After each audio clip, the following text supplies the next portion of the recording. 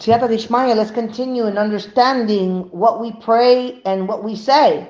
So in our tefillah, in our Shmona Esrei and Amidah, in our Shema Israel. So let's now continue in our Amidah and open up here where we start with our personal requests. So our God is not only the God of our fathers, He is first and foremost our God, our personal God, who cares about each of us. He is as concerned about our welfare and everyday needs as He is about our spiritual growth. But the fulfillment of our needs does not come automatically. It's not an entitlement. Hashem wants a relationship with us, and He wants us to approach Him often. And this is the essence of the following section of personal requests.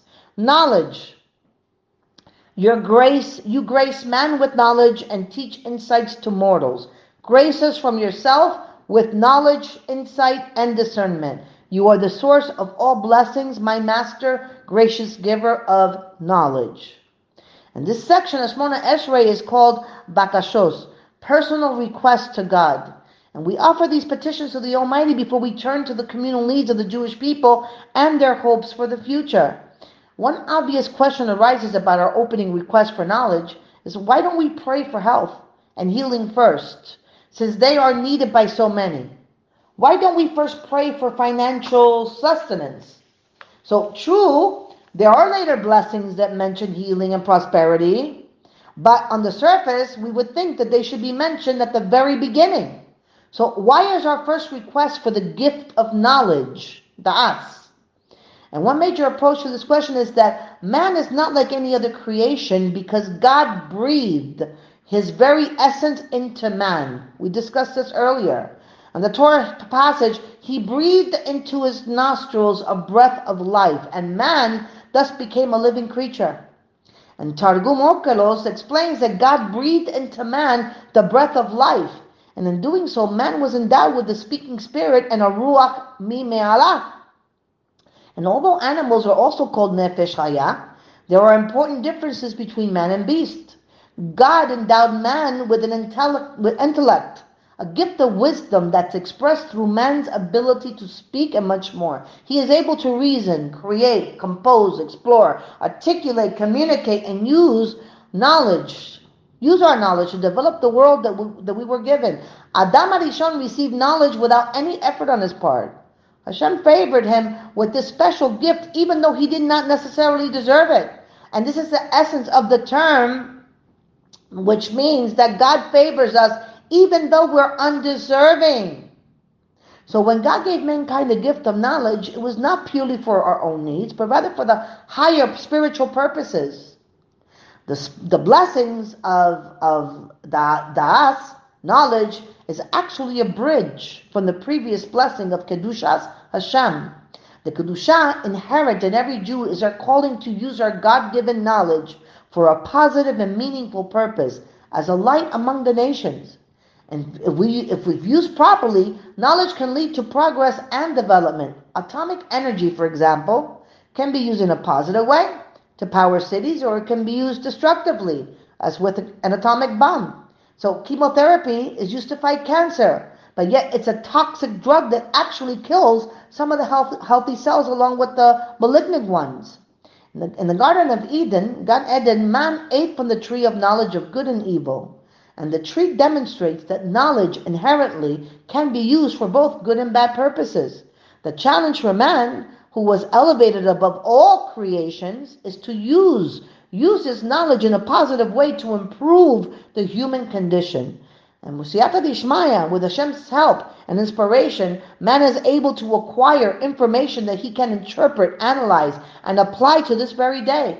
Rabbinic scholars plumb in the depth of Talmud, which was written like approximately 1,500 years ago, and they discover precedents for issues we face in the 21st century. And scientists explore the inner recesses of the atom and the boundless reaches of outer space, learning applications which then impact our lives. So we're living in what has been called a knowledge explosion, where more people have greater access to learning resources than at any other time in the history of man. So when God appeared to Shlomo HaMelech in a dream and asked him, "What shall I grant you?" So Amalek asked God for wisdom, not for long life, wealth, or dominion over his enemies. He knew what ultimately is the most important asset needed by a monarch. The Midrash teaches us that he who has acquired knowledge is missing nothing. He who has not acquired knowledge has acquired nothing. And so we see in life that one may be blessed with many things, and some are favored with good health, others with great wealth, so others may attain vast wisdom and knowledge. So sadly, one may lose his health or wealth, but an individual who has knowledge and wisdom has truly acquired an eternal gift because it's part of him. So it says here also, when it says, you graciously endow man with knowledge. So now let's apply what we discussed already to the bracha at hand. You have graced Adam with knowledge. This knowledge was granted as a divine favor, because Adam was unique in that he was the only mortal fashioned directly by the hands of God. Yitzir kapav sher HaKadosh Baruch Hu. More than merely a physical creation, he was a spiritual being formed in God's image. The highest level of intelligence and spirituality was bestowed upon him because that was a way that he could come close to God. And through this complete body of knowledge, Adam could fulfill his potential. And then when we say, teach insight to mortals, Enosh is described by some of the commentaries as an individual at a much lower level than Adam HaRishon. Enosh was not created like Adam, who was God's actual handiwork. He was born to a woman and lived a normal life cycle. He was not blessed, as was Adam, with knowledge. Enosh has to work at it. And that's why the blessing states, and you teach mortals, Enosh, understanding. So how is Bina, understanding, different from knowledge? So according to Rashi, Bina means understanding one thing from another. To understand, to deduce, to interpret, to analyze that gift of wisdom and knowledge that God gave you. Since understanding is so intensive, it requires that God himself be your melamed, your personal teacher.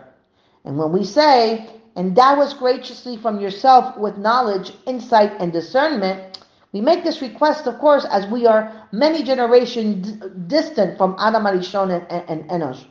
We ask God in everything that we do, right? So just as you gave wisdom, insight, and application to Adam, we too need these gifts. We need to be able to transform the abstract wisdom through the analysis, right, of understanding. And then we could come to it was just, derived, Hakol, Hashkol, to derive from the Hebrew word, the capacity to apply our knowledge practically to our own lives, behavior, and character. The sechel. The rabbis underscore the importance of first asking for knowledge before all our other requests. If there is no understanding, there is no prayer. Meaning that you cannot approach tefillah without understanding. That's why it's so important to study tefillah to increase your understanding as well as personalizing your prayer. That's why this is the first of the bakashos, the first request. And we can only approach prayer if we fully comprehend what it's all about. So by learning about tefillah, which is what we're learning now, we realize that these requests are relevant to growing our relationship with the Holy One, blessed be He. By applying wisdom and insight, we can work towards making ourselves true servants of Kadosh Baruch Hu. Baruch Adonai Leolam, Amen ve'amen.